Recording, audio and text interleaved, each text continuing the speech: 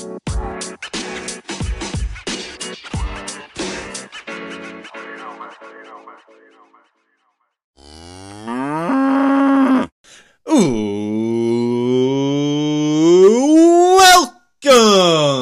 to Walls House. It's me. It's your man. It's your main man. It is Walls. I'm here. I'm back. I'm ready for episode number 43. Yes, I'm whispering like Joe Biden, baby. I'm back. Episode 43 coming your way. Welcome, welcome, welcome. And thank you for everybody's continued support. As always, I appreciate the hell out of all of you guys. So thank you so much for the continued support. There are not enough words to express my appreciation to everybody who continues to tune in and listen to the show. So thank you guys so much. And before we get to that show itself, you know what we're doing? We're doing that housekeeping. You guys know the deal. If you could, rate, review, comment, subscribe, share, tell a friend, tell a family member, tell that dude on the street. Let him know. It's time to go listen to old Walls House. So I appreciate all you guys. Got a fun show coming. Our favorite coach, Coach Jeff Slanovec, he's back. We're going to talk some college basketball this week. Got the grim task of talking about the Green Bay Packers again. But I got the fun task of talking about the NFL, some college football. We're talking about the Philadelphia Flyers. They've got a winning record, people. We're going to talk about it. What else are we talking about? A couple fights. We got the World Series. And as you know, you're always getting my passing thoughts. There's some college football to talk about, too. So, before we just start wasting our lives with me rambling on, why don't we stop that? Why don't we get to it? Let's get into the show. Let's go to Coach Jeff Slanovec. Welcoming back everybody's favorite coach, Coach Jeff Slanovec is back to join us today, and he's here to talk some college basketball. Coach Slanovec, how you doing? Doing great. A week away from our season opener tomorrow, which means we're a week away from everybody's college basketball games getting underway, which is an exciting thing. Yeah, I'm excited. I've said this in my talking about baseball, that I'm a complete bandwagon fan for the Cleveland Indians, now Cleveland Guardians. I've realized I've kind of become that way for North Carolina as well, that I wasn't all that into them in the couple years they sucked. And, you know, I always thought that I was just a diehard Carolina fan, but turns out maybe I was just a diehard Carolina fan because they were always good. So I'm very excited for them to be good again, hopefully. Yeah, it appears like you're going to be off to at least a fun first month or so while the poll is going to tell them that they're good. I think they are going to be good, and I'm sure we're going to get into that. But, yeah, it should be a good year. It's been a good 12, 13 months or so for Carolina basketball. Yeah, I mean, that's where I was going to start, since they are the number one ranked team in both the coaches poll and the AP poll, pretty significantly in both. Yep. Do you think, you know, the big worry for them is they had this kind of Cinderella run from the first Duke game, which I believe they lost. And then they kind of found something after that. And then they beat Duke in Coach K's last game at Cameron. Nah, too bad, Coach K. And then they beat, you know, all the way through the run to the title game, but they kind of had a good chance to win after leading in the first half, if I'm not mistaken. Can they take that kind of Cinderella run and like turn it into like being on top, being the top dogs? Like it's a very different approach. It is a very different approach. I would be a lot more concerned about them doing it if their group was very freshman class and very transfer heavy. However, they're going to return a ton of veterans, including one of the best players in the country. They bring in one transfer that should be a significant impact kid. I've been watching a little bit of Northwestern this offseason in prep for my own season, and Pete Nance is the real deal. I think he fits very well with that group, and I think he has a chance to be kind of a little bit like what's the Oklahoma Brady Manick was for them last year. Yeah. So Yeah, I think they can. I think they can do it, but it is obviously different. Yeah, and like you said, they return a ton of people. They return 4 starters: Caleb Love, Leaky Black, Armando Bacot, R.J. Davis, and 4 starters who do kind of all sorts of different things. R.J. Davis, obviously, the point guard who runs the show. Caleb Love is a guy who scores in bunches, and one of those dudes when he shoots, you're like, well, what do you? Okay, here we go. And then Leaky Black, a defender, and Armando Bacot, a big guy. So like they've got pieces all over. They bring 2 guys off the bench, Puff Johnson, and I can't think of the other guy's name at the moment. And then, like you said, Pete Nance transferring in from Northwestern to kind of fill a spot left by Brady Manick. A little different player, obviously, but definitely fills a hole that he left. So yeah, I'm hopeful. I am a little worried that like they weren't a great team for 3-4 months of the year last year, and then just kind of found a groove as you can in basketball and get hot through a single elimination tournament. And Caleb Love is making those shots that like I said, you're going, oh no, why are you doing that? And then they go in. Like, is that a recipe for long-term success? Yeah, that's obviously the question, right? That's obviously the question. I know there were a lot of times early in last year where you were not overly happy with North Carolina basketball. And at the very end, they were obviously a team there. 20 minutes to go, they had the lead at halftime of that national title game. And if I had to guess, I would guess that they're going to be someone that is a force to be reckoned with this year. And I think they're going to be good. Are they the number 1 team for sure? I don't know, but I think you'd be crazy to think that anybody besides them is going to be the favorites in the ACC. Yeah, so I mean, as we're talking ACC, that kind of leads us to the next discussion: is what does Duke look like this year? First year without Coach K, John Shire behind the helm. How does that team look? It's tough to be the dude who follows the legend. Like, you don't want to be the guy who follows the legend. You want to be the guy who follows the guy. No, and it's funny that you said that, right? Roy Williams was obviously not at UNC as long as Coach K was, but there were a lot of questions with Hubert Davis about that initially in terms of his hiring last year. And obviously one semester of it being really, really good doesn't automatically validate that. But I think that John Shires is going to have some of those same types of questions. Of an assistant for a long time at Duke with Coach K, a player for Coach K, but he's obviously not going to be Coach K. I don't think the listeners of this podcast would be surprised to hear me say that I hope that what I watch is not very good when Duke's on my television. I did a quick look at their roster here in prep to chat with you, and I'm not going to lie, I don't know very many of the names, which makes me think that at least early on it's going to be correct in what I'm thinking. But then you see that they've got the number 1 recruiting class in the country, and who knows? Excuse me, we're getting ads as you're talking there. Sorry to disrupt you. You're good. I respect everybody trying to make a buck. Energizer Max, in case you're wondering, they're really going for it on this. John Shire has already put his stamp on Duke basketball after Coach K article.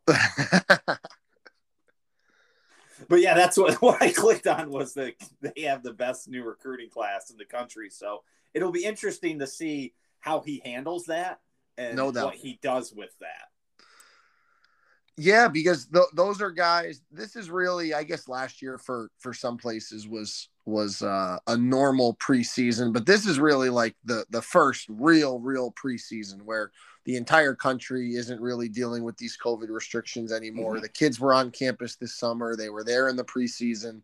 John Shire was obviously the main guy recruiting a ton of them, right? So it's not like he's inheriting kids that weren't his or kids that were recruited by somebody else. I'm sure they're going to be good players. If I had to guess, one of the big questions early on with Duke is going to be, do they make enough shots? I know our good friend Matt Wader would tell us that the last couple of years when they've struggled, they do not do that. And with the way that the game is going, if you can't shoot it, you better be really, really, really good at a lot of other things. Yes. And so as I'm kind of looking down, as we're talking about, 2 top 10 teams in the preseason here, Duke is 8th and 7th in the coaches and AP. I'm seeing another of them as 9 in Andy Katz's power rankings. And as I'm looking through this, I'm not seeing a ton of teams from one conference. I mean, if you look down just go to the coaches poll, you go North Carolina, ACC, Gonzaga. What are they in the WAC now? Or it could be something else. I can't keep track of that. I think it's still the West Coast Conference. Okay. Houston. Are they the Big 12 yet? Houston is in the AAC, I believe. AAC at them. Okay. Then Kentucky, SEC, Kansas and Baylor in the Big 12, UCLA in the Pac-12, Duke. First time you get a double conference, then Creighton, Arkansas, like there's a lot of spread out over conferences. And as you look down, it doesn't seem to be one dominant conference. Do you see a conference that is kind of going to be the dominant conference, like the Big East was in, the late 2000s, early 2010s, or the ACC's been from time to time? Like, is there a conference out there that's going to be, head and shoulders above everybody else? I don't know that they're going to be head and shoulders above everybody else. I think that Kentucky is going to be very good. They took that trip to, I believe it was the Bahamas over the summer. I was blown away to find that they're going to be potentially starting 5 seniors, which is about the complete opposite of what you expect with a John Calipari Kentucky team. And Tennessee is going to be pretty good. So that's 2 really, really good ones. If I had to pick, I think the Big 12 is going to be really, really good. Kansas is obviously the defending national champs, and they still return a number of those guys, if I'm not mistaken. Baylor has become one of just the toughest outs across the country the last couple of years with what Scott Drew is doing. Chris Beard, obviously, is going to get Texas going in the right direction once again. I don't know if we're going to talk about it or not, but I'm very, very high on one team in the Big 12 this year, and I think that's TCU. I think Jamie Dixon got a really raw deal when he was up at Pittsburgh, and all those people are now living with trying to run him out of town. And he's got a really good team coming back from last year where they nearly beat Arizona in the second round. And then these guys at Texas Tech play really, really hard for the guy who replaced Chris Beard, whose name I'm blanking on right now, but I think they're gonna be a good team down there. So if I had to guess, I would say the Big 12. Okay, and it kind of leads me. I think you're kind of stumbling into, without me telling you what another. Joey McGuire is the Texas Tech coach, by the way. And no, Joey McGuire is definitely not the Texas Tech coach. Texas Tech. It's definitely Mark Adams or something like that. Oh shit! Joey McGuire is a Texas Tech football coach. What's bad? Googling after you've had a couple beverages on Halloween night here. So I think it's Mark Adams. That sounds right. All right. Well, but back to what I was saying. You've kind of stumbled into talking about kind of an underdog sleeper team that I like throughout the year that kind of isn't getting in the press. And I know calling the 16th ranked team in the country an underdog or a sleeper in TCU might be a little bit of a stretch, but you kind of said you wanted to talk about them. So you mentioned Jamie Dixon had a good run at Pittsburgh for a while and, kind of unceremoniously was kind of shown the door. What do you think about this TCU team? I was incredibly impressed when I watched that game last year. I obviously, as a Villanova guy, I thought Seton Hall was pretty good. I thought that when they played TCU in the first round, you don't really think of TCU as a basketball school. You just think like, oh, Seton Hall versus TCU. TCU's never on TV. Seton Hall's right here in my backyard, and they're going to win that game. And then all of a sudden they win. And it's like, hey, like now you're playing Arizona, but like Arizona has dudes and you hear about all these NBA players and all of a sudden you're watching them and they're hooping with them. And Borderline had a chance to win that game a couple times. I believe they bring back every single starter from that team last year that obviously got to kind of feel a little bit of what success would look like or felt like in the NCAA tournament. And I think they added, I know they got a transfer from Creighton, who's another one of those top teams this year in the polls that you probably look and you go, oh, wow, Creighton, top 10. But anytime you bring a group back and you return all your starters, and you've got a Power 5 school, you've got a good coach and Jamie Dixon. That's immediately for me a team that's like, all right, they got a chance to be better than people think. Yeah, and returning the preseason player of the year, Mike Miles Jr. Yeah, he was going to leave. Yep, and they got him back, and he's going to be the preseason player of the year.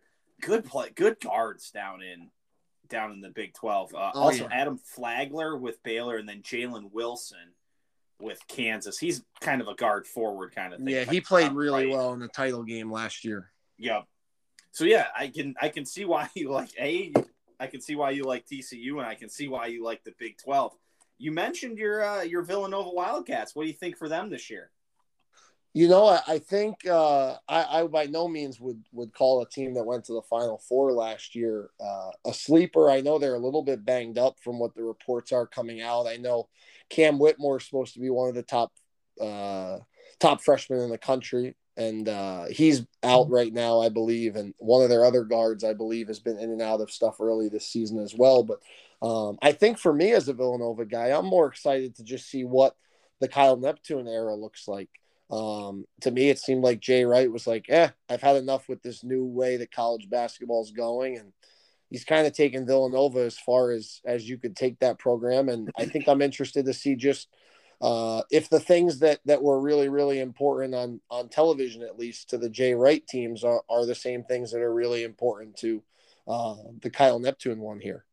Yeah. Kind of a surprising exit by Jay Wright, kind of out of nowhere.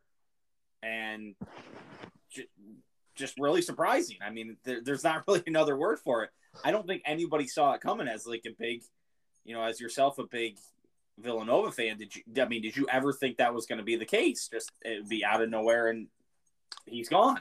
No, I did not. Mainly because of the run that they've had the last 5 or 6 years. Where they've been consistently one of the top teams in the country. And even in a year last year where you're like, are they really one of the best teams? They end up in the Final Four, right? And most people would have probably said that they had a chance to give them a game in the Final Four last year. And then obviously Justin Moore gets hurt in the final couple seconds of the Elite Eight game, and that's about it. And I believe what we would all recall as one of the uglier NCAA tournament games we've all watched, that Houston Villanova game last year where two teams just guarded each other.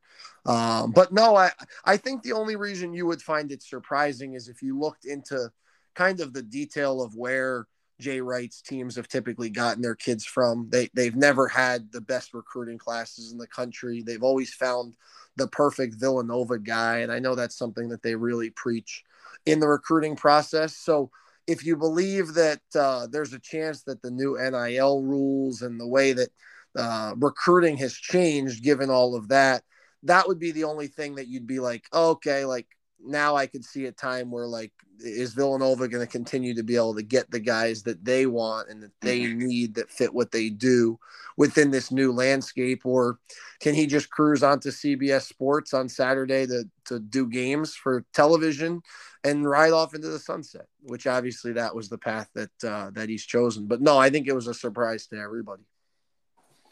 Yeah, it surprised me. And your characterization of Villanova and Houston as just guarding each other very well is kind to them, I think, to say the least, because that may or may not have been one of the worst basketball games I have ever watched in my entire life.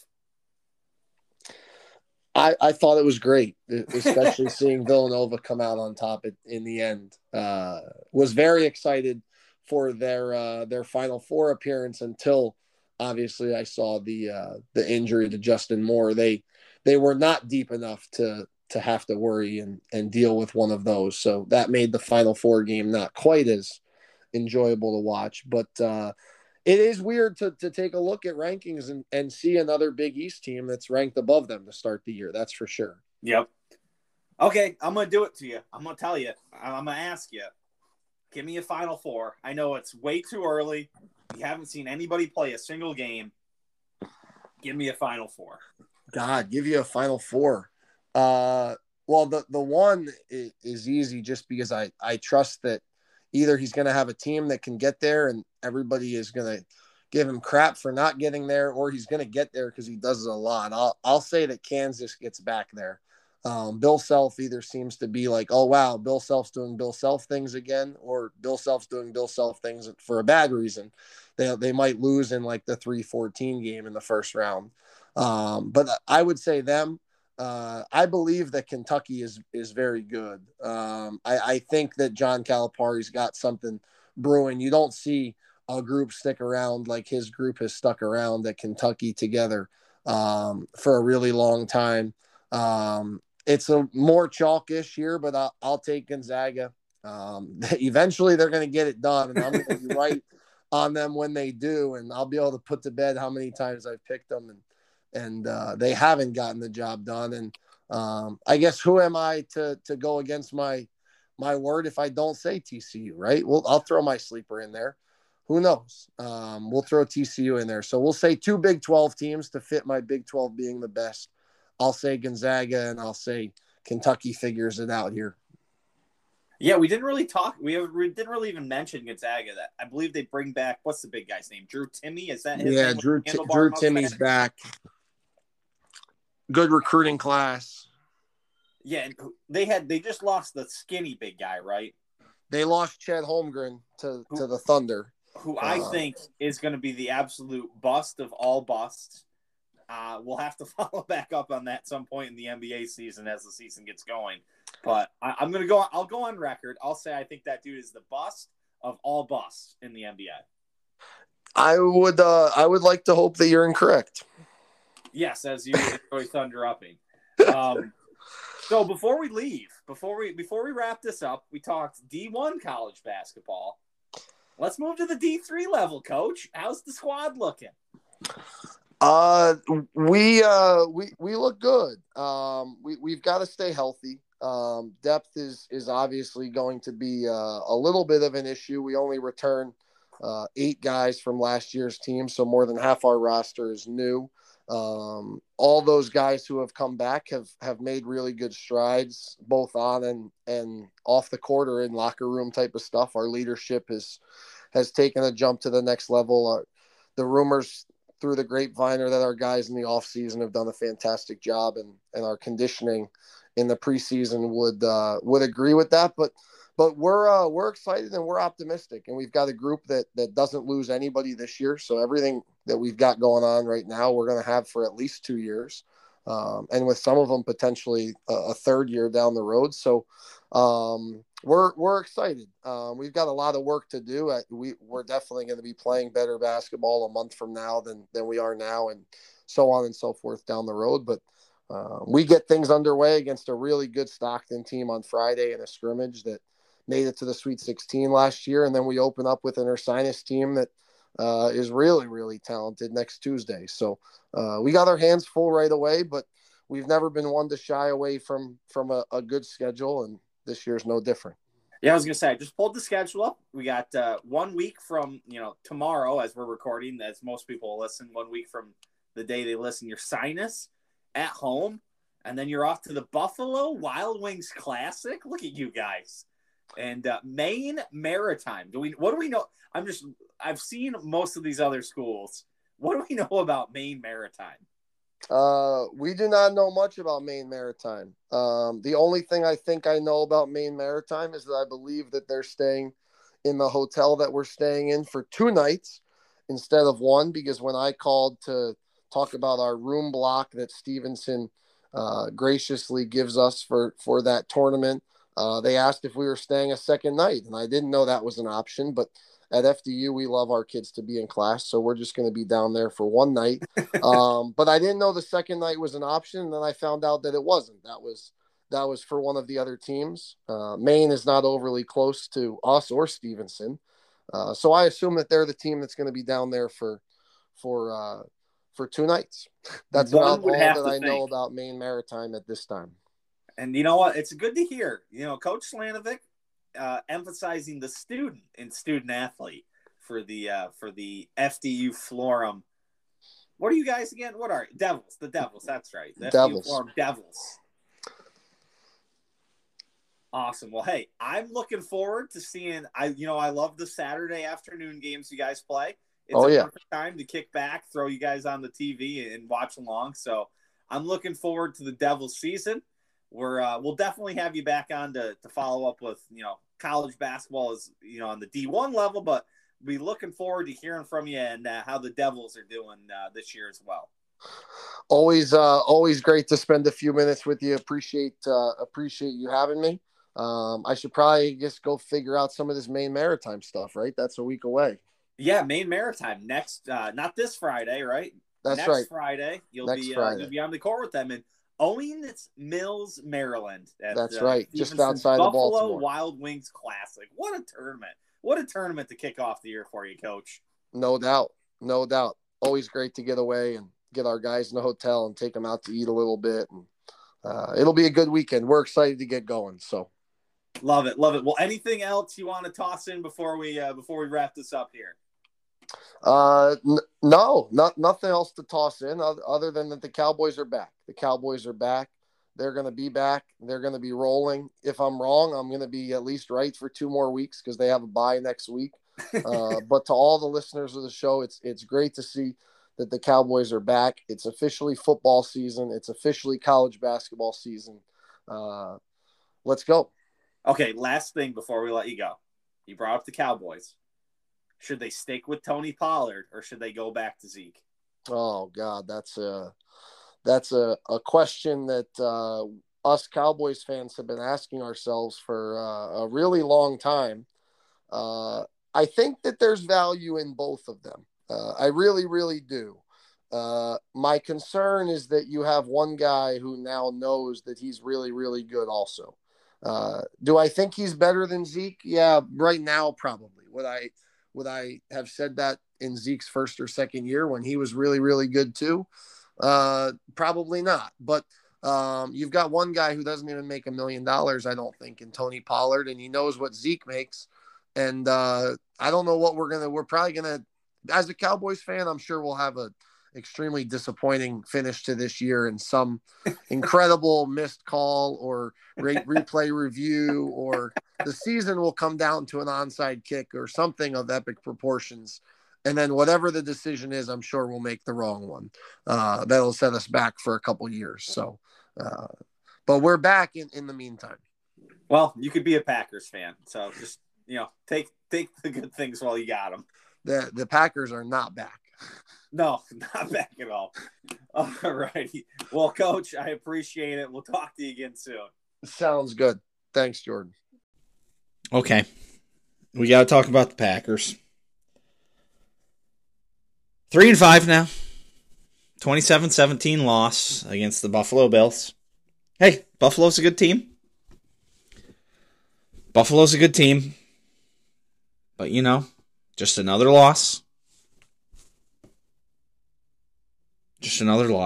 What's kind of crazy, if you look at the final stats of this game, a little interesting. So I'm going to try and take the positives out of this at this point. The Packers outgained the Bills, 398 yards to 369. They had more first downs, 21. They had more time of possession, 33 minutes to 26 minutes, and less turnovers. They still lost. But hey, positives. I'm going for positives. Other positives. In the first half, Aaron Jones, 80 yards of the 132 the Packers gained. Bills were still up 24-7. It's okay. We're going positives. And the positive was the Bills had the league's #1 rush defense going into the game, allowing only 76.2 yards. The Packers ran for 208. 208 yards on the ground. Pounding the football. 31 carries. 20 for Aaron Jones for 143. A.J. Dillon had 10 for 54. Getting after it on the ground. Still lost, but you know what? We're gonna take the little victories. 24 touches for Aaron Jones. I've been begging for 20 to 25. And they gave him 24. And he produced. Okay. I'm working for the positives here, people. I'm working for the positives. I'm trying not to lose my fucking mind. You know what was another positive? Romeo Doubs. He caught a ball. A hell of a ball. In that moment, I was like, holy shit. Holy shit, we're here. We got this. We're going to do it. We're going to come alive. We didn't. That didn't happen. But he caught one. He didn't drop it. We're progressing. We're moving forward. We're catching the football. I mean, the wide receivers, still trash. But, Romeo Doubs caught it. Romeo Doubs caught the ball. The line can't block for passing very much. But hey. Romeo Doubs caught it. We're going to go with that. All seriousness, though. 3-5. Here's actually interesting. First loss for the Packers on primetime in 14 games. The Packers had the 13-game winning streak going in primetime. 13 games. Been going great. Problem is now they lost. Now they're 3-5. I don't know what the path is to the playoffs. And it's interesting.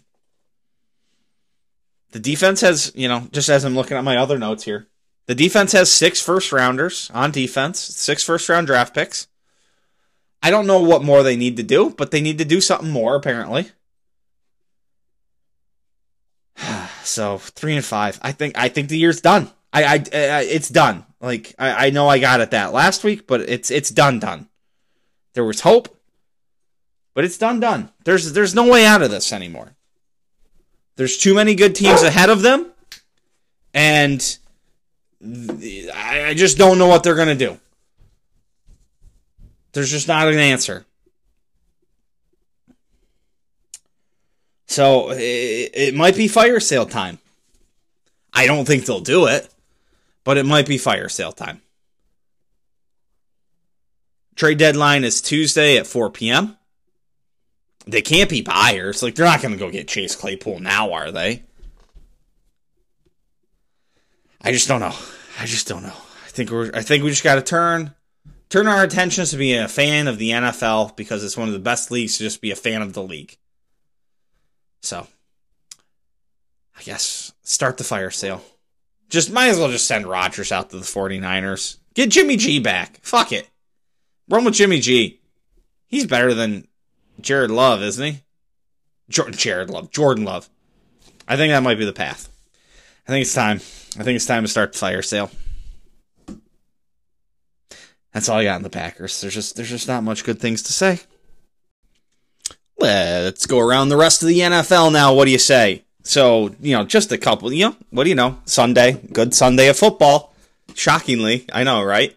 It's amazing that it just keeps happening every Sunday. I sit around and watch football and have a great time. Well, until the evening this week, obviously. But yeah, how about some of these crazy games? Let's start with the Panthers game. DJ Moore taking the top off the defense in the last seconds from PJ Walker. That's their quarterback's name, right? PJ Walker. He's on my fantasy team. I should know. Gotta double check. Yeah, PJ Walker. Yeah, PJ Walker. They took to him and DJ Moore, took the top off the defense, and then Mr. DJ Moore made a mistake. He got a little too happy celebrating. And that there was a big mistake, because they got a 15-yard penalty. It backed up the extra point to, I think, 41 yards. And Eddie Pinero. Eddie Pinero is a former golf pro I used to know. Eddie Pinero missed the point after the extra point. So they go to overtime, 34-34. And I'll tell you the truth, guys. I'm watching it, but I had to get out and mulch some leaves in my yard, and it was like, I'll let the early games end while the late games just get started. I'll go do that for like an hour, and they'll be back, and I won't miss anything like too important. I see the Panthers pick the ball off, return it down to the 20. I'm like, oh, this game's over. I go outside to mulch leaves. I come back, and I see he missed another field goal. He missed a 32-yarder. Then Marcus Mariota said, I got this. I'm going to drive it down the field. And he drove it down the field. And they got the field goal. So, how about it? What a game. What a game. The Saints are the Saints offense. They've been scoring some points with the Red Rocket back there. If you look back at their last few games here, and I'm going to try and do that for you here while we talk, they have started to find a groove. And you know who really found a groove this week? Was Alvin Kamara. Oh, Roquan Smith heading to the Ravens. Roquan Smith to the Ravens. So, yeah, Alvin Kamara really found himself in a little bit of a groove this week. But, yeah, you look back the last couple weeks for the Saints. 24 points this week, 34 points last week, and then 26 the week before, and 39 the week before that. So they've found a way to put some points up. My man Kamara getting some points on the board. I like it, man. I like it. It's good. My fantasy team needed it. My good fantasy team, my Wisconsin League fantasy team needed some pickups from its dudes, and I got that this week. I got it from, I'll just talk about it. I got it from my boys. I got it from Kamara.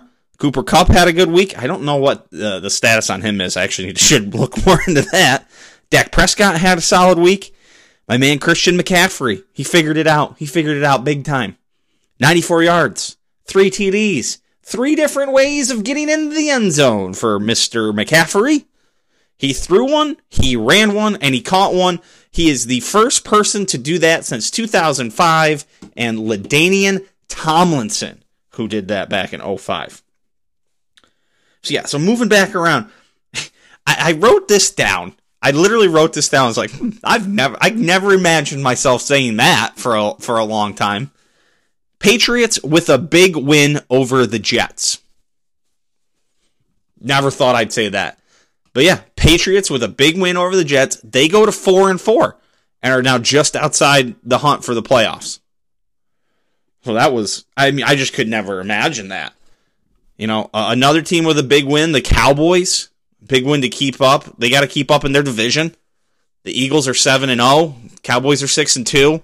Plenty of time left, but there's, a couple teams kind of getting out and running. Right now, the NFC East has 3 teams in the playoff picture, and the Washington Commanders are 4-4, just outside it. We'll come back to that. The Giants, while we're talking about the NFC East, they kind of fumbled away a win, both literally and figuratively. And, that was a big win for the Seahawks, who are figuring some things out. They're 5-3 in another good division. So, if you just look at some of the big divisions, the AFC East is a nutty division right now.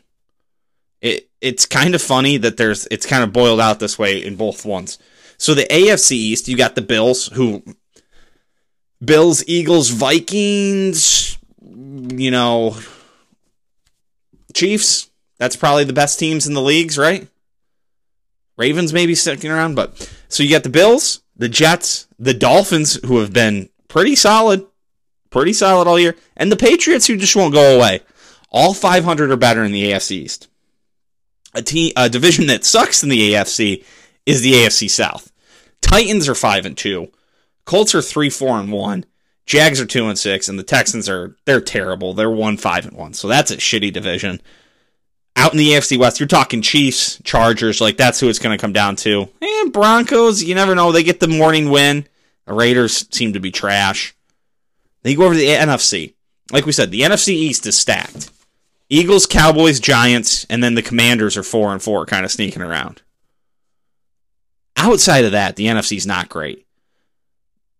You can go, the NFC North sucks outside of the Vikings, Bears, Packers, Lions, all terrible.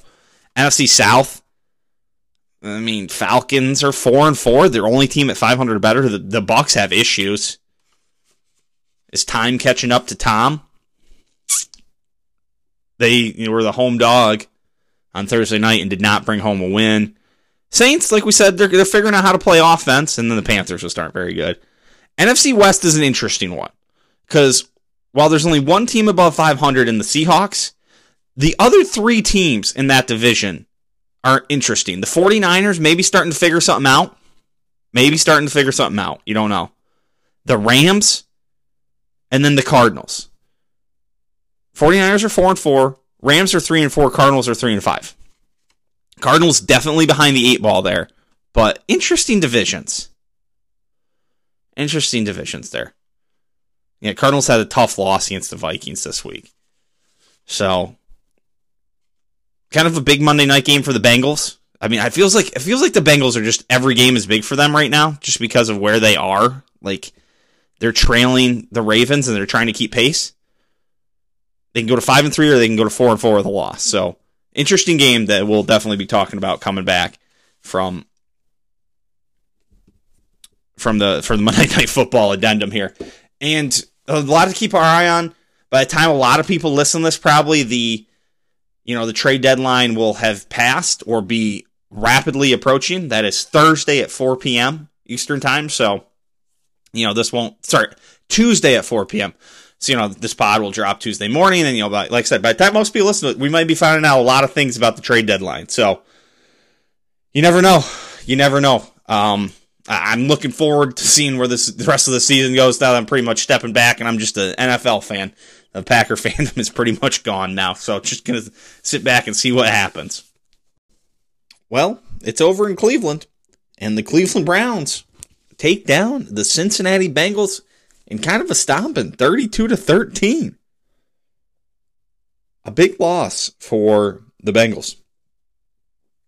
We've kind of reached that point of the year where you can see the ramifications of every loss. And I know you can kind of always see that throughout the year, but we've got to the point where you can really see it clearly, where the Bengals could have gone to 5-3 and kept pace with the Ravens, but instead they're now 4-4. A full game back, and you have to wonder how it goes for them moving forward. Looking forward for the Bengals. They've got the Panthers next week. That's a winnable game. Then they've got a bye. Then they're at the Steelers on Sunday Night Football. 2 very winnable games. But then they got a couple tough ones. At the Titans, at the Chiefs, back to the Browns, the Bucks, nobody knows about them. The Patriots, after that, seem to be catching their stride. Then the Bills and the Ravens to end the season. So their second half of the season's tough. And this game, and what you would have assumed was a winnable game, it really might come back to haunt them. Like 9-8, 10-7 could be the difference. Or 10-7, 11-6 could be the difference in the AFC. Just looking at the quick standings for the wild card and the playoffs and everything like that. They're on the outside looking in right now.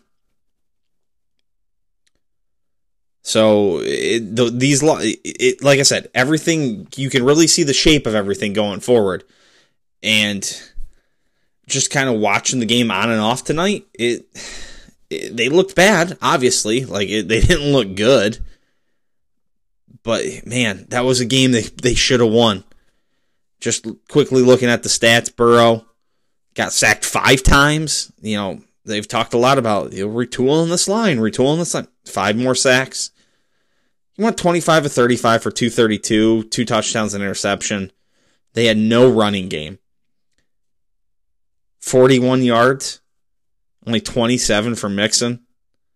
Spread it around to the receivers, which is I think is always a good sign. But you got to protect him.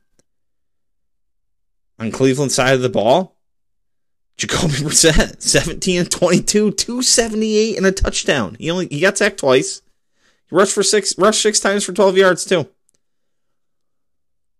Nick Chubb had a nice night. 23 attempts, 101 yards. A good little outing from Kareem Hunt, 42 yards on 11 attempts, so solid. Amari Cooper was a stud for the Browns. 5 for 131. Peoples-Jones turning into a very nice player, 4 for 81. The Browns are probably a little too far out of it to kind of make a push in anything, but you never know. 3-5, probably not going to be able to get anything done, but If you look at their schedule going forward, well, they got Dolphins. They could win that game. The Bills, not a great look. They're off next week. But yeah, then after the bye week, Dolphins, Bills, Bucks, nobody knows. Texans, not good. Bengals again. Ravens, Saints, who knows? Commanders, who knows?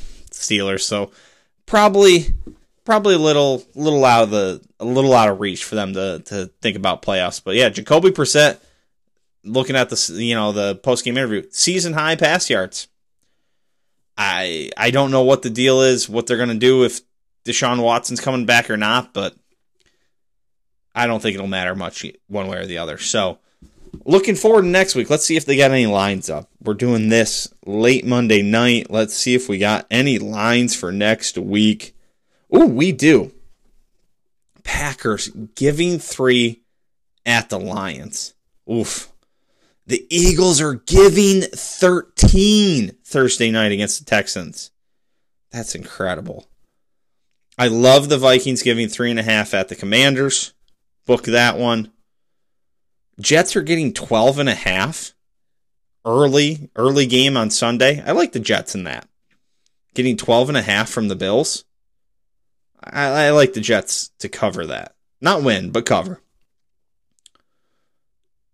What else do we got? Oh, Raiders and Jags. Talk about toilet bowl right there. Dolphins giving 5 against the Bears. Give me the Dolphins. Chargers giving 3 at the Falcons. I like the Chargers. Seahawks only getting 1.5 against the Cardinals. That tells you a lot about what's going on there.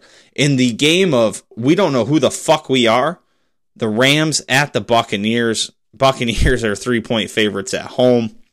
Chiefs and Titans Sunday night. And then a game that I think could be pretty fun next Monday. Ravens at the Saints. So I'm going.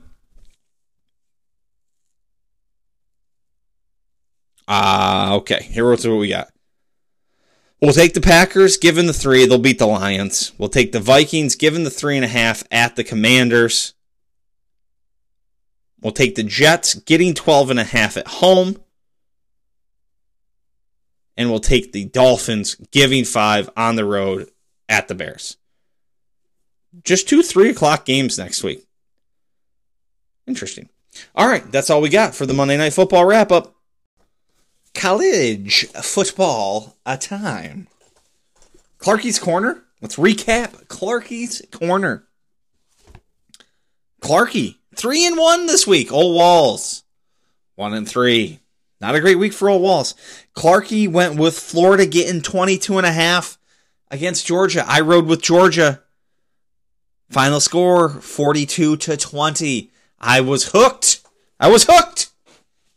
Clarky picks up the win. I pick up the loss. We both rode with Wake -4 against Louisville. They lost 48-21. Not a good pick there. Oklahoma, -1.5 versus Iowa State. I rode with Iowa State. They lost 27-13. Oklahoma covers easily. Win for Clarky. We both pick up a win with Miami of Ohio. My only win of the week. They cover their 8.5 in a 27-9 victory over Akron. Clarky moves to 20-19-1. Old Walls falls to 23-16-1. Making up some ground for Clarky. This week, Clarky likes Purdue -4.5 versus Iowa. I'm all about that. Iowa sucks dick. Ohio State -37.5 against Clarky's own Northwestern Wildcats. I'm going to ride with Northwestern. 37.5 is a boatload of points. Kentucky -2.5 against Mizzou. I'll ride with Clarky. I think Kentucky bounces back. And Tulane -7.5 against Tulsa. I don't know why. I just got a feeling about Tulsa. Give me the points. Give me the 7.5. So I'm going to diverge with him on 2 bets this week. 2 bets. All right, let's move into the week that was. Penn State. They hung around and even took the lead into the 4th quarter. They had the lead at halftime.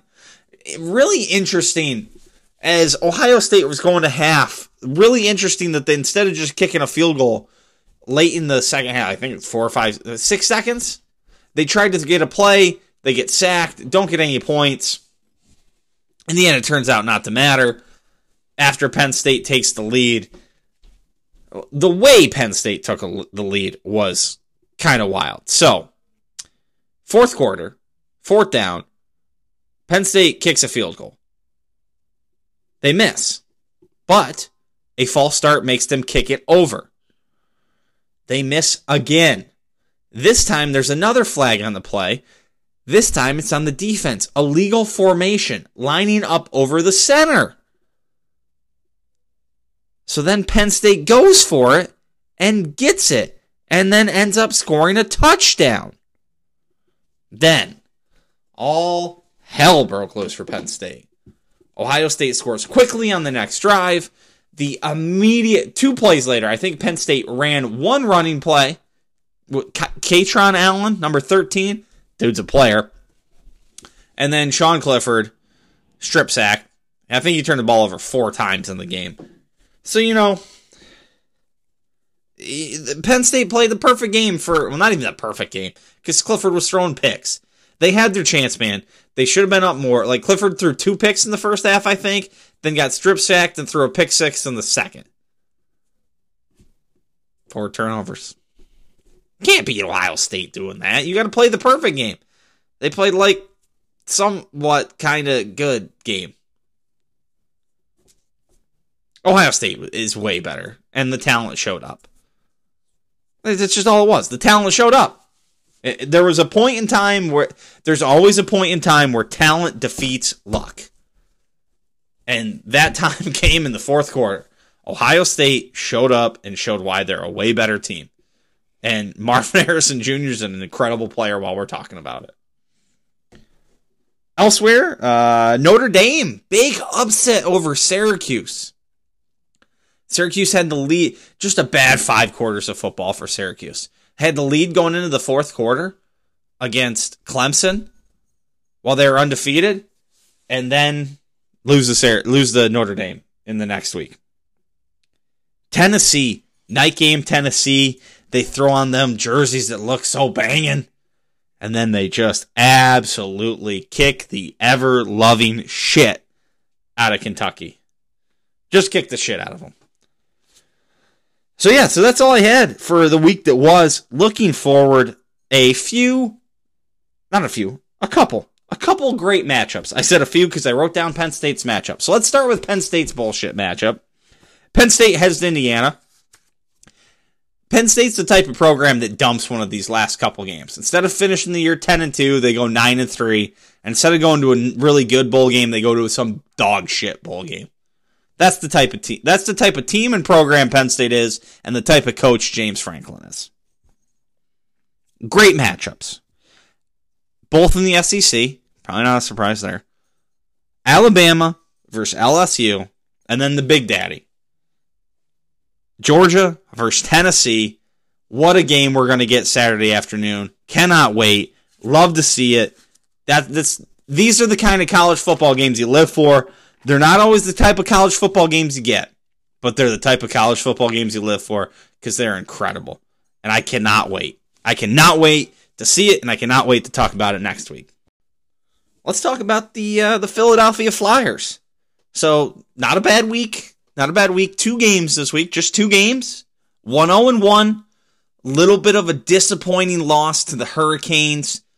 But let's start first on Thursday. So they had a little bit of a layoff. They last played on Sunday. Had a tough game. The Florida Panthers coming into town. Remember, they lost by a goal against them a couple weeks back. And what a win. What a win. They beat the Panthers. It was a good game to watch. Well, it was kind of crazy because you're watching it. And the Flyers were outshot 51-22. 51-22. It was nuts, but somehow they go down 2 goals early in the first period, and then they come back and get the 4-3 win. I believe they scored 3 goals in the second. Let me double check that here. But yeah, it was a good win against a team with I think they had the best record in the league last year. So obviously the part that you look at, you're like, this isn't working, is that they got outshot 51-22. I don't know if they've had more shots on goal in any game at all this season. And yeah, they went down 2-0. Oh, I'm sorry. I was getting my games mixed up. In the Panthers game, yep, I'm remembering back now. They were trading goals early and then got a couple of goals in the second to go up 4-2. Gave a goal up to start the third and then held on. So my apologies. But yeah, Carter Hart had 48 saves in that game. Carter Hart is undefeated this year. 5-0. 5-0 from Carter Hart. So that's impressive. Saturday was a heartbreaker. He did get the loss. Carter Hart did get the loss here. Undefeated in regulation, I should have said. So yeah, Carter Hart, again though, 38 saves. Just got a ton of shots on goal. Again, the Panthers got out. Not the Panthers, that's football. Carolina Panthers. No, the Hurricanes, they got out early. They scored 2 in the first. Then the Flyers come back and score 3 in the second, like I said, and give up just kind of a heartbreaking goal. Almost with about 2 minutes, just over 2 minutes left in the third period. Game goes to overtime, where they lose in overtime. And like I said, kind of a heartbreaker. It was I felt like some of the better they've looked this year, just from, my idiot brain here. They actually kind of kept the shots similar, I believe. Similar-ish. So 38-29. But, I mean, that's been better than usual. So, 1-0-1, picked up, 3 points this week. Only 5 teams in the league with more points. I know we're early. I know it's really early. But, hey, they're hanging in tough. They're in third in the Eastern Division, in the Metropolitan Division of the Eastern Conference, behind the Rangers, who they get to play on Tuesday. And then the New Jersey Devils, who they own a win over. The New Jersey Devils kind of a surprise as well. So, this week, 3 games. Rangers, so got a chance to get a win against somebody up ahead of you in the division. Then they have the Toronto Maple Leafs, who, while having 10 points, are down near the bottom of the Atlantic Division. And then they play the Ottawa Senators, who are at the bottom of the Atlantic Division, all on the road. So all away games this week. Got to find a way to make it through that all right. And then they get, a couple more games, 3 more games next week. So 4 more games next week, with many of them coming at home. So get through this little road trip here. See if they can get, 3 or 4 points out of this, and then come out kind of, continuing to inch forward and don't give up ground. Hopefully that they can do that. They're not inching backwards. So that'll do it on the Flyers this week. Okay, quick fight game here. Just one thing really to discuss. Vasily Lomachenko back, makes his return to the ring. Been out of the ring for about a year almost. Had been in Ukraine and one of the territorial defense forces, so he'd been out of the ring for a while. He comes back and fights Jermaine Ortiz, who had just last fought when he fought, Jamel Herring. Jeez, I almost lost it. When he fought Jamel Herring, sent him into retirement. Jamel Herring, a former 130-pound champion, was trying to stay in at 135 and just wasn't really his thing, so he has retired. He's kind of at the end of his rope, but still was a kind of an upset there. So Lomachenko ends up winning, unanimous decision. On the scorecards, it was a score of 115-113, 116-112, 117-111. I've got a big problem with 117-11. I've got a good-sized problem with 116-112. The biggest problem, obviously, is 117-111. I thought Lomachenko looked okay in this fight. I did not think he looked great. I did not think he looked good. I thought he looked okay. Age might be showing up. He was out of the ring for a year. He's an older guy. I think he's 36 now, if I'm not mistaken. But I wasn't impressed. I will say that. He's 34, sorry. A lot of amateur fights on his resume, though, so a lot of damage over the years. But not impressed. Not impressed with what he did. He started super slow, kind of as usual. I had him losing the first 4 rounds. I thought Jermaine Ortiz looked great in those first 4 rounds. In those first 4 rounds, I was like, man, if the only question I had, and it turned out to be something he couldn't do, he just couldn't keep up the pace. Jermaine Ortiz could not keep up the pace he set in those early rounds. But I thought he won those first 4 rounds going away. And, looking at some of the other judges' scorecards, Going into round 4, the judge who had him winning 116-112, he had him up 3-1. I can kind of get behind that. The judge who had it 117-111 had it tied 2-2, as did the judge who had it 115-113. For that matter, is that they had it 2-2 coming out of the first 4 rounds. I don't know about that, man. 2-2, I mean, he was really dominating in those first 4 rounds. Pumping the jab, moving. Lomachenko couldn't get... Lomachenko, usually can really turn a guy in the direction he wants him and kind of get to his side and hit him with some blind stuff, and just couldn't do it. And so I had him lose the first 4 rounds. I scored it either 115-113 for Loma or 114-114. I have around the 7th that I don't know which way I'd go, but if it goes to Loma, it's 115-113. If it goes to Jermaine Ortiz, it's 114-114. Both the judges who scored at 116-112 and 117-111 both gave the last 6 rounds to Loma. I did give Loma the last 4. I gave the 8th to Ortiz, and then that 7th was that kind of toss-up round for me. I will admit, I don't know if I was paying the best attention at that point, so I could have missed something, but I was keeping a pretty good eye on this fight and scoring it, so I feel pretty confident about like a 115-113-ish. 117-111, that's not good. That's not good. Not good at all. Going forward, I don't think this Vasily Lomachenko can beat Devin Haney. If Devin Haney can get down and make 135 again, I think he wipes the floor with this Vasily Lomachenko. And I don't think I think it's kind of a wide spread. Now, if he gets back in the ring and this was kind of his tune-up fight and he gets himself back in training right away, which he usually does, it could be a different story. But if that Vasily Lomachenko gets in the ring with Devin Haney wipes the floor with him. I did watch some of the UFC. I did not pay enough attention to it to even tell you remotely. Other than Calvin Kattar, I don't know what he did to his knee, but he blew out an ACL or something, I bet. He was unable to finish the fight. He did something to his knee, and it dinged up. So I didn't see if they mentioned what it was, but I had a decent time watching those fights. Max Griffin, Tim Means, that was a decent fight. There was Waldo Cortez Acosta fought Jared Vanderaa. There was a stark difference in athleticism in that fight, I will say. But it was something good to have on in the background. So, yeah, that's all I got for the fight game. Nothing big for UFC this weekend. Next weekend, the 12th, is the UFC 281, Israel Adesanya and Alex Pereira. Carlos Esparza and Weili Zhang, Dustin Poirier, Michael Chandler. So, decent card coming up for that.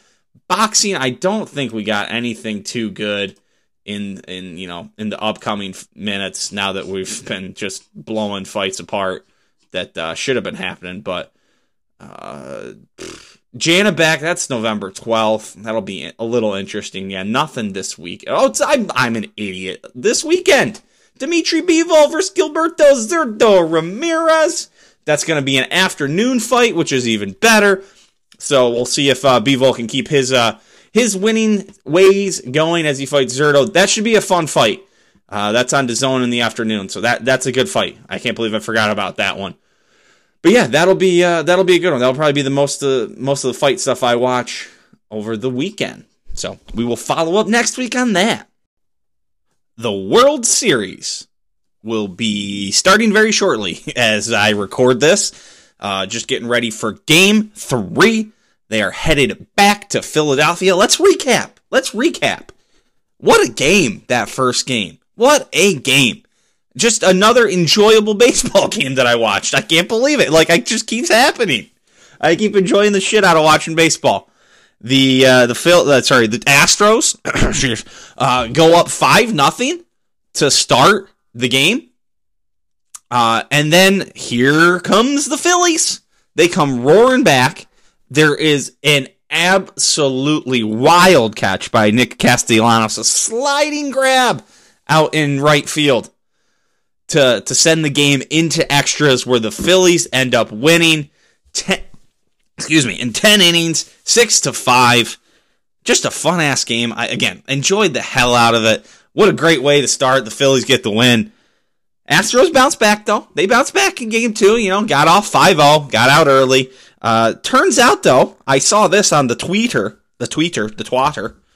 that, hang on, let me find it. You know me, I like to lose things as soon as I know what I'm looking for. So this was from the 29th. So yeah, this was about right before game 2 would have started, correct? Yes.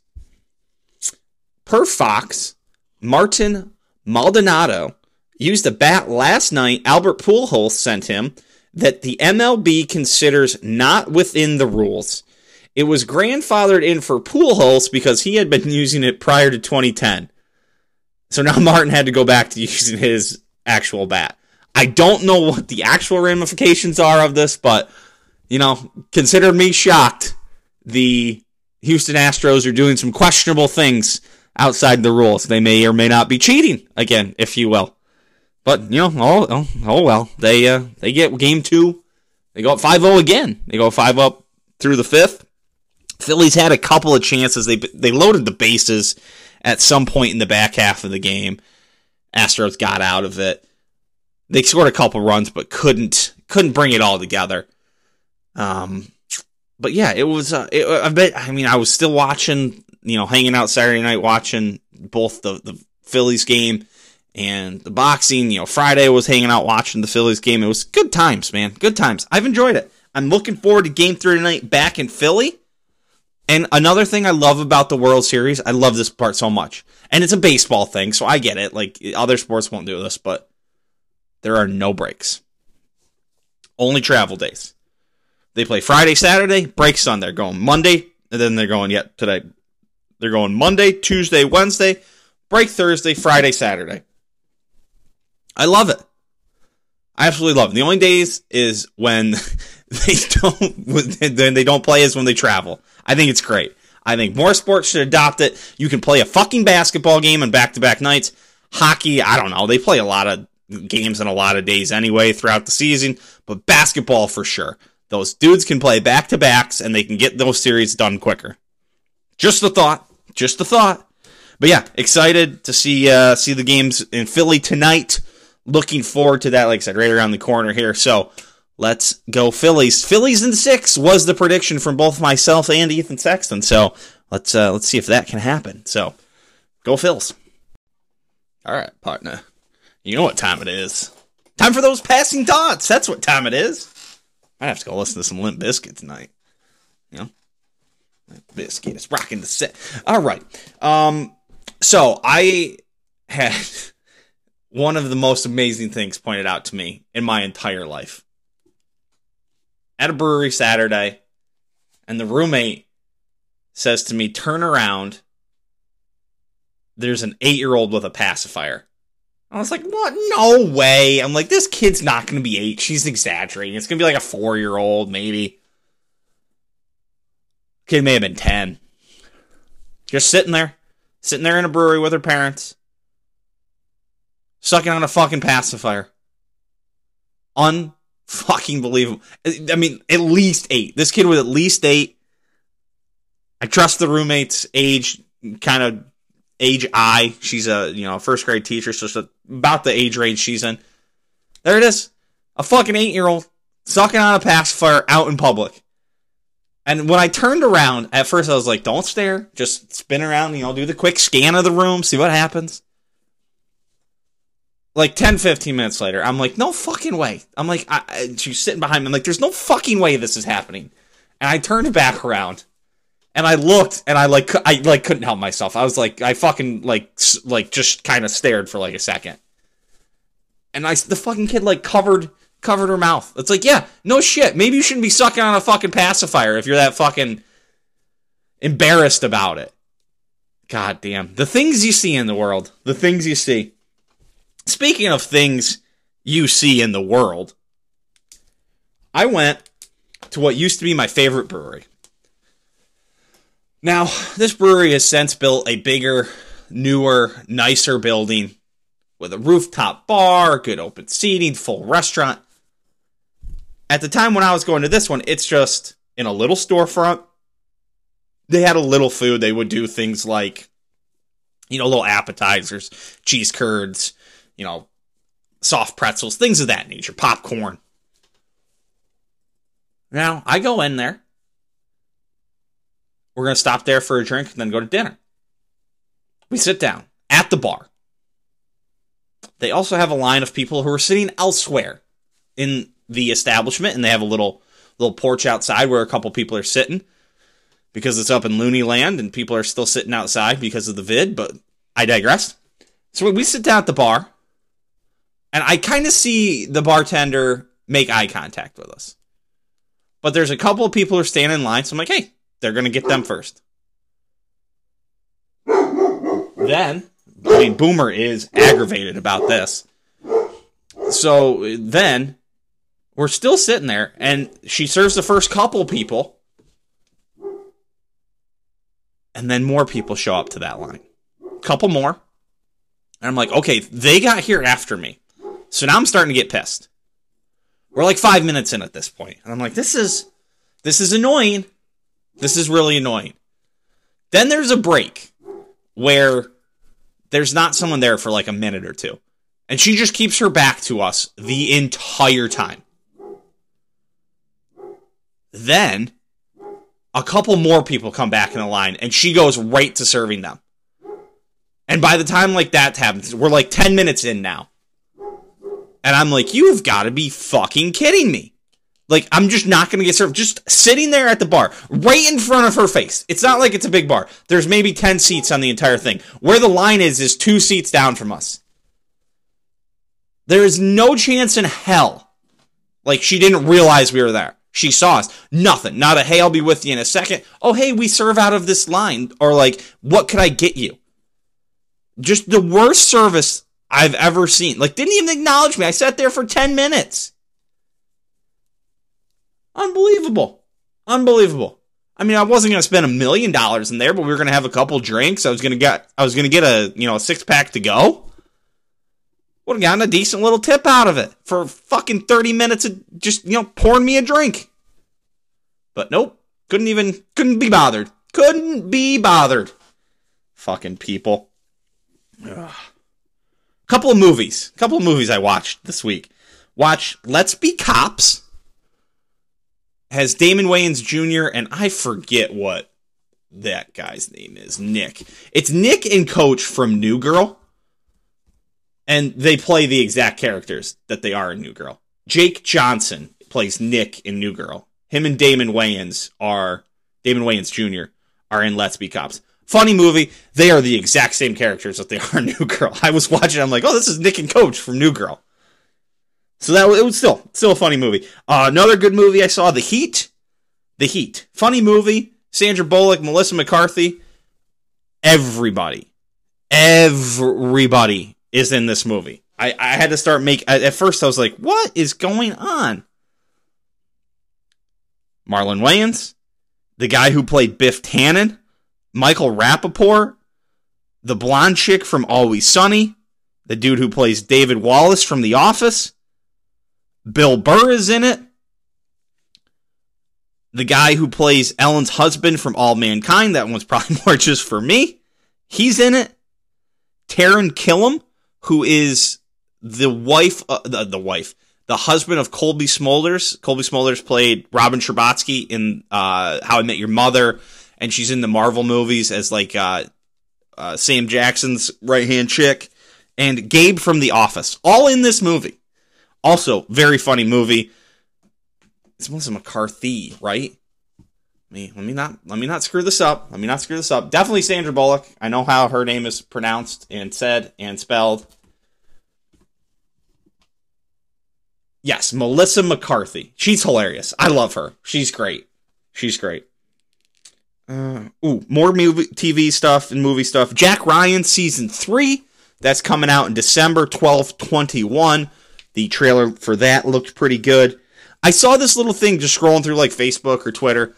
Joe Montana used to call his wife from the sideline, like of the the phone to talk up to the the box. Back in the days, it was like just like the phone in your kitchen with the wire and everything. And he said he just got thinking one day. He's like, I wonder if this thing gets an outside line. So he dialed 9, and next thing you know, he got a dial tone. So he called his house, and he'd be like, "Hey, what's up, honey?" She's like, what are you doing? He's like, I'm calling you from the sideline. Did it during a Super Bowl. It's pretty fun. I don't know. I thought that was pretty funny. I also learned, and I'm blown away by this. The Kings of Leon, the band, are from Nashville. Blown away. I thought they were like from Britain or something. Nope. Nashville. Bunch of brothers from Nashville. Never had a clue. Never had a clue at all. I always thought, I could have sworn they were from England. They grew up in Oklahoma and Tennessee. Their father was a United Pentecostal church preacher. One was born in Oklahoma, next two born around Memphis, Tennessee. One attended high school in Tennessee. Yeah, bunch of guys from Tennessee and Oklahoma. Couldn't believe it. Couldn't believe it at all. Interesting. Speaking of songs, I got thinking. What would, if you, I was always wondering, what would your WWE entrance song be? I would love to know what other people's are. But I think mine would be Zero by Smashing Pumpkins. I think that's one. Because you got to come out, it's got to start hard. You can't have something build, like, Enter Sandman's awesome, but you don't have the 40 seconds to build. It's got to hit and you got to go. So I'm sticking with that. I'm sticking with it. What else did I have here? Ooh, midterms are coming up here shortly. And not to get political. I love the night of elections. Just sitting and watching election coverage. It's like sports to me. It's like, ooh, who's winning this? Who's winning that? Who's doing well in this district? I find it so enthralling. So I will sit in my basement, have a nice bourbon, and just kind of chill, hang out, and watch election results come in. And I think it's fucking fantastic. I'm enthralled by it. I guess while we're there, I was scrolling through something and saw, I don't even know what it is. I take these screenshots and I forget like what context is of it. And it was a Facebook thing, and someone commented on it about something to do with female. And this lady comments, female what? What kind of female animal are you? Because we don't call women females. Huh? What? We don't, males and females isn't the thing now? I'm so confused. I get more confused every day. But I thought males and females was, at least somewhat still accurate. But guess not. Couple other memes I liked. Someone put this one on. I love this one. It's a picture of Mariah Carey in the Santa suit from the All I Want for Christmas Is You video. And the ice, it's like she's behind ice, and the ice is cracking. And it says, y'all better enjoy Halloween while it lasts, because she's defrosting right now. You know that song's coming. I love that song, but you know it's coming. You know it's coming. And this one just happened. This was a very new one. This was from Pardon My Take. Cardinals 0-1 since the new COD came out, and it is showing a picture of Kyler Murray faded in with the Rust map. And because that was the whole thing, that he was playing too many video games and not studying his playbook enough, so that's why they put that clause in his contract originally that it came out. So, love a good shot at them. 0-1 since the new COD came out. Couple of food things. Made some breakfast burritos this weekend. Just very simple egg burritos with a little cheese, onion, and then we did a mix of some chimichurri with some sour cream, just absolutely delicious. And I love, one of my favorite meals is for breakfast or lunch, just some toast, and you make some over easy eggs, and you chop them up, and you get a nice gooey thing you can put on toast, just scoop a little on your toast, and you have an egg toast sandwich. Love it. Love it. Now my man, Dakota Roof, he's out there telling me that Dot's honey mustard pretzels are better than the original, and I gotta disagree with him. He's ducking me in trying the originals before I post this, so we'll have to follow up with that. But Dot's originals better than the honey mustard. I'm sorry, I have to disagree with anyone who thinks that honey mustard is better. Closing time, everybody. Just another thank you before we close this show up. as always, I appreciate everybody. I'm always blown away by the support, and not only just my friends, my family, but other countries. Other countries are supporting us. So thank you guys. I appreciate all the support. We're back next week. We got a fight to cover. We got hockey to cover. We got college football to cover. We got the NFL to cover. We may have a World Series champion. We don't know. We don't know. Actually, wait. We do? Do we know? We're delayed. As things have, we've been delayed a game. So Tuesday, Wednesday, Thursday, break Friday. We should have a World Series champion. Yes. Yes. Big thanks to all the listeners, and a bigger thanks to Coach Jeff Slanovec for coming on and joining us. Go after you Devils. So moving forward, we're going to be keeping our eyes on those Devils, seeing if they can put together a nice season here this year. So thank you guys. Thank you everybody. Always, the thanks to Coach Slanovec this week, and thanks to all our guests. So much appreciated. We'll be back next week. Until then, peace.